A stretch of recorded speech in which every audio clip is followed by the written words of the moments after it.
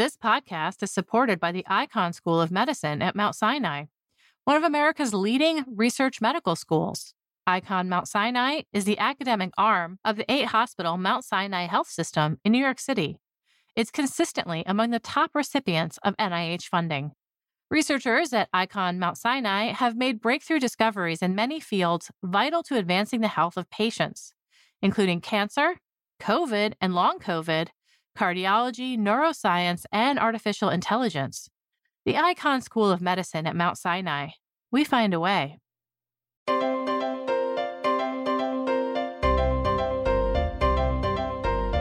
Welcome to the Science Podcast for August 18th, 2017. I'm Sarah Crespi. In this week's show, Daniel Apai talks with us about a detailed study of brown dwarf atmospheres and what the bands, beats, and spots observed in brown dwarfs can tell us about exoplanets. And David Grimm is here with this week's hits from our online news site. Now we have David Grimm, editor for our daily news site. He's here to talk about some recent online stories. Okay, Dave, first up, we have a story on a big jump in knee pain. According to new research, the number of people with arthritis in their knees has doubled since 1940. This is something people tend to get when they're older, right? Yeah, it typically develops after 45 years of age. And actually, right now, about 20% of people in the U.S. have knee osteoarthritis. And what is knee osteoarthritis Well, exactly? It's basically the cartilage in the knee joint breaks down. And it hurts. Okay. It sucks. And so this idea that it's doubled since 1940, how do we know who had osteoarthritis in 1940? Well, we have to look at a bunch of skeletons, actually 2,500 skeletons the researchers looked at in this study. And some of them are from the U.S., actually 1,600 about belong to people who died between 1905 and 1940. Another 800 or so are from people from 1976 to 2015. And then there's almost 200 from Native Americans who lived between 300 and 6,000 years ago. What kind of signs do we see on their skeleton? Well, the researchers look for these smooth patches that form when cartilage in the knee joint erodes, and this allows the upper and lower leg bones to grind against one another, and it creates this really kind of polished surface. And the researchers can actually see that on the skeletons. And the rates were much lower in the past. What are they now, and what were they in 1940? So in 1940, the rates of knee osteoarthritis were about 6% versus close to 20% today. Okay, I'm going to guess a couple reasons this might be going on. Different diet these days, and people live a lot longer. Could either of these be the reason behind these? Well, age was certainly something they were thinking about. People are living longer, so maybe we're just more prone to develop these kinds of diseases. Diet or weight, we're a lot heavier than we were in the past, and maybe that's putting extra pressure on the legs. But neither of those actually seems to be the case. When the researchers controlled for both those factors, they still saw this increase in knee osteoarthritis, which means something else must be going on. And what do they speculate that might be? They think it might be inactivity. Believe it or not, Sarah, we spend a lot more time sitting down than we did in the past. That's not just because we have computers, but also things like smartphones and video games, a lot of other things that are keeping us off our feet, and maybe that's the root cause. And all this suggests that just changing our diet, just trying to lose weight, isn't necessarily going to solve the problem. Now we have a story on the upcoming solar eclipse. I hope you aren't feeling Wait, there's an eclipse coming, Sarah? I know, right? I hope you're not feeling too swamped with eclipse information. What can we possibly add to this pile of media coverage?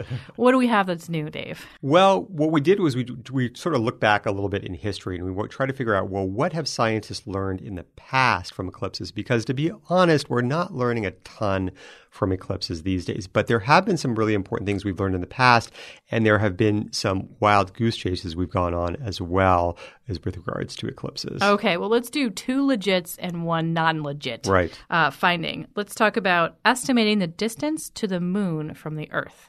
Right. So for hundreds of years, for a long, long time, astronomers were trying to figure out how far the Earth is from the moon. Around 150 BCE, a Greek astronomer named Hipparchus of Nicaea came up with what he thought was a pretty ingenious way of figuring out the distance. He learned that in northwestern Turkey, one could see the moon perfectly aligning with the sun during the eclipse. But in Alexandria, Egypt, about 1,000 kilometers away, only 80% of the sun was blocked. And then he basically just used simple trigonometry to calculate the distance between Earth and the moon. Now, he wasn't exactly right. He was about 20% off, but pretty impressive for that long ago. Oh, definitely. Okay. My favorite eclipse historical finding is from the 1919 eclipse. Just some early proof for Einstein's theory of general relativity, you know? What part of the theory predicted that an object's gravitational field would produce a slight warp in the path of oncoming light. And as a result, a ray of starlight passing near the sun would bend a tiny bit. Now, this is really hard to see when the sun is in full bloom, but during the eclipse of that year, an English astrophysicist took pictures of a cluster of stars in the region of the sun, and he was able to confirm Einstein's theory because he did see this bending of starlight. Okay, so those are the two findings. We talked about one maybe non-legit finding. So why don't you tell us something that scientists thought they found through an eclipse, but they didn't? Well, so my favorite is the quote-unquote discovery of the moon's atmosphere. In the 1600s, in the early 1600s, scientists suggested that the bright aura surrounding the sun, which you could see during a solar eclipse, was actually the moon's atmosphere, and they wanted to study that. The problem is that the moon doesn't actually have an atmosphere, and actually what they were seeing was the sun's corona, which was shown a couple hundred years later. Last up, we have some Viking news. Dave, what do you know about Vikings? They sailed around. They attack things. What they else had cats on their ships. Okay, I knew you were going to say that. They did have cats on their ships. Did you know that they built fortresses? I did not. And even people that live in what used to be Viking territories today didn't even think their own Viking ancestors were capable of building these fortresses when they started to crop up around the 1930s when archaeologists started to discover them. And where have they been found so far? They've been found all around Denmark, and the newest one is also in Denmark. It's on the Danish island of Zealand, which is south of Copenhagen.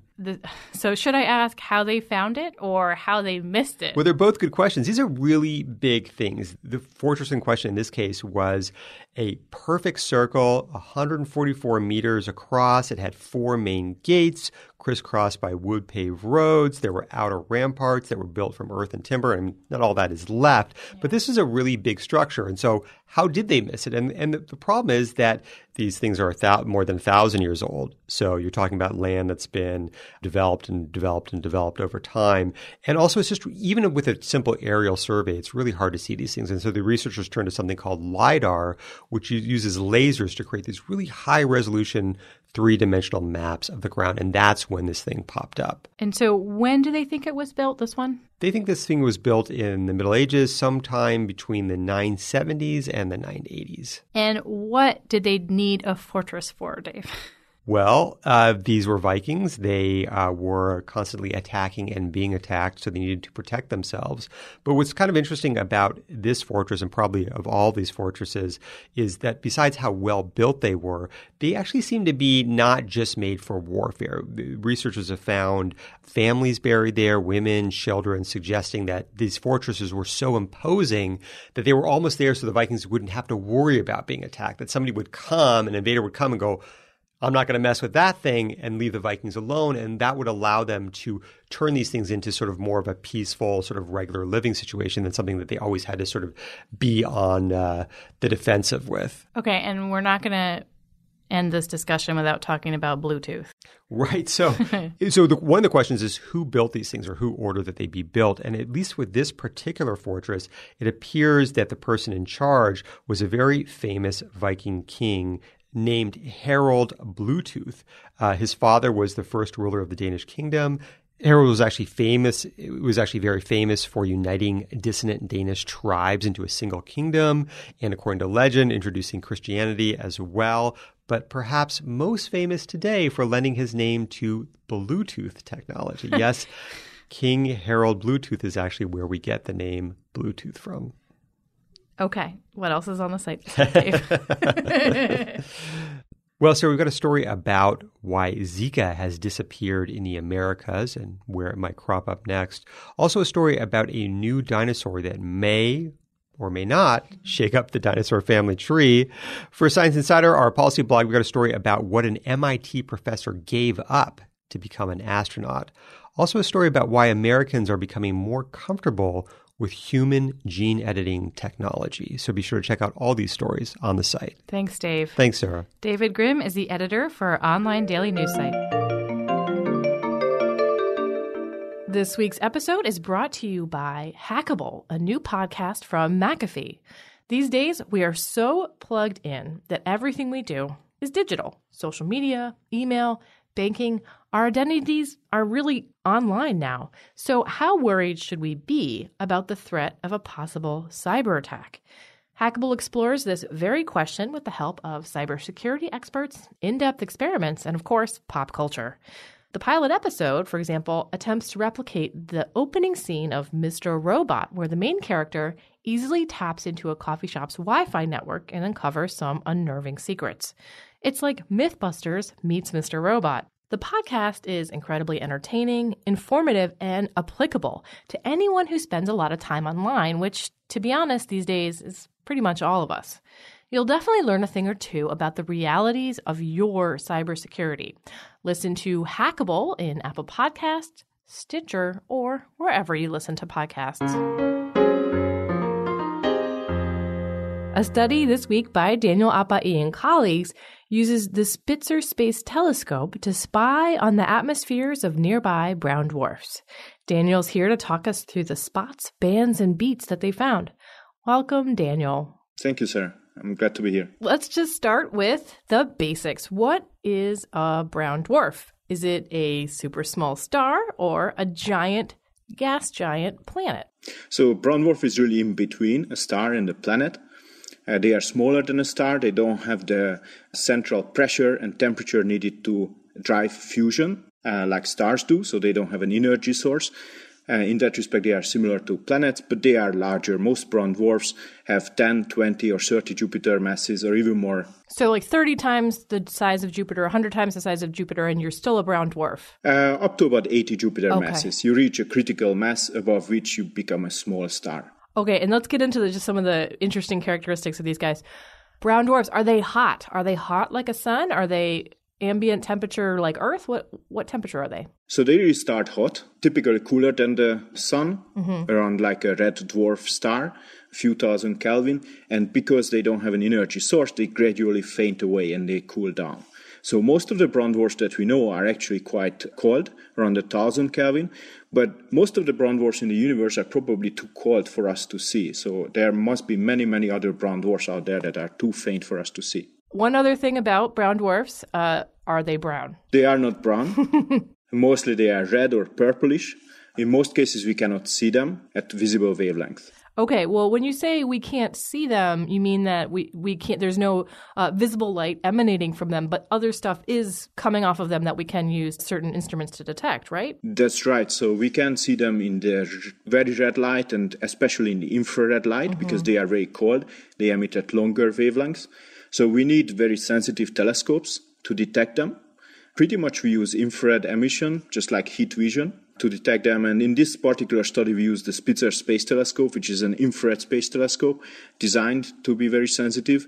And we were able to study brown dwarfs that are relatively nearby. How many brown dwarfs were you able to record from, and where are they in space? We aimed at brown dwarfs that are relatively nearby. So that's typically about 15 to 60 light years away. We selected a relatively small number, only 6 brown dwarfs. And in this particular study, we focused on 3 of them. What is special about our study, though, is that we did not only simply observe them once, but we followed each brown dwarf for more than a year. We revisited them many times, 8 times, and we watched them spin around and recorded their brightness variations. Okay. And what you saw when you were looking at these brightness variations, you saw bands, you saw spots, and you saw beats. What does it mean that there's this, it sounds kind of like a predictable variation in their atmospheres? That's right. So we were curious to understand how clouds in these atmospheres behave. So we don't have a brown dwarf in the solar system, fortunately. We are very interested in figuring out the properties of these atmospheres. They are very interesting because they have clouds made of silicate, fine silicate dust, and they have clouds presumably made of iron, liquid iron droplets. So we want to understand how these clouds form, how they evolve, because they have a fundamental impact on their atmospheres, just like Earth's clouds impact our atmospheres.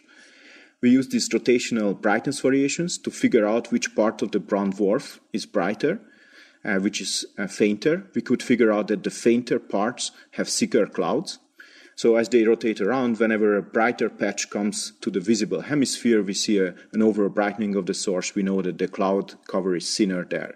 So we were able to monitor these objects. We were able to see how the cloud cover is changing. And in this paper, we report a new model that explains all the changes we see with a banded structure in which also spots are rotating around the brown dwarf. Are these bands and spots kind of like what we see on Jupiter? So in Jupiter, most of the changes we see come from the great red spot, which has been around for 300 years.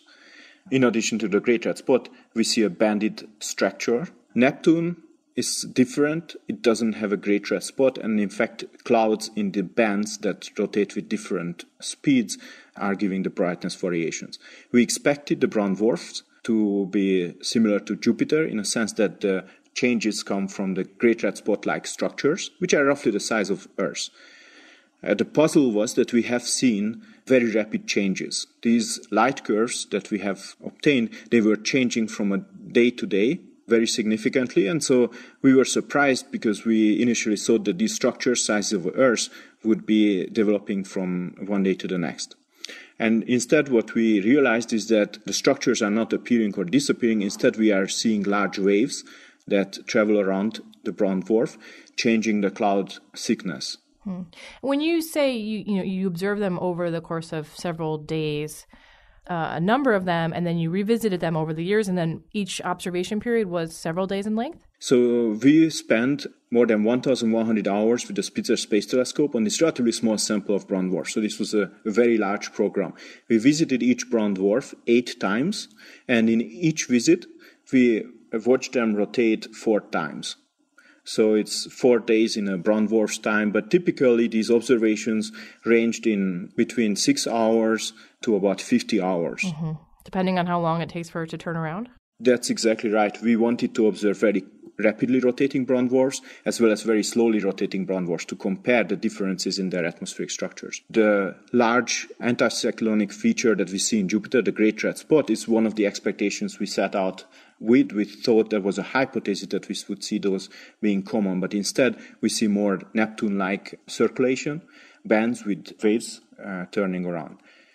You did enough of these observations, across these brown dwarfs to be able to make a model that accounted for it. When you come back to our solar system and look at the gas giants, what can we learn now that we have a model of brown dwarfs? Actually, it turns out that even for Jupiter, Uranus, and Neptune, we don't have a really good understanding of what drives atmospheric circulation. So by comparing brown dwarfs, these are just the first studies that allow us to study atmospheric circulation, to the solar system planets, we can basically see how Jupiter would behave if it would be a bit hotter and a bit more massive. So that comparative study is very important. It also is very important that we can compare these brown dwarfs to exoplanets. So that was one of the drivers of our studies. We want to understand exoplanet atmospheres. Circulation is very important. Heat exchange in different layers of the exoplanet atmospheres are very important between a day side and night side. So in general, in the field, we are trying to develop circulation models for exoplanets. And brown dwarfs, not having a host star, provide very similar atmospheres that are easier to observe.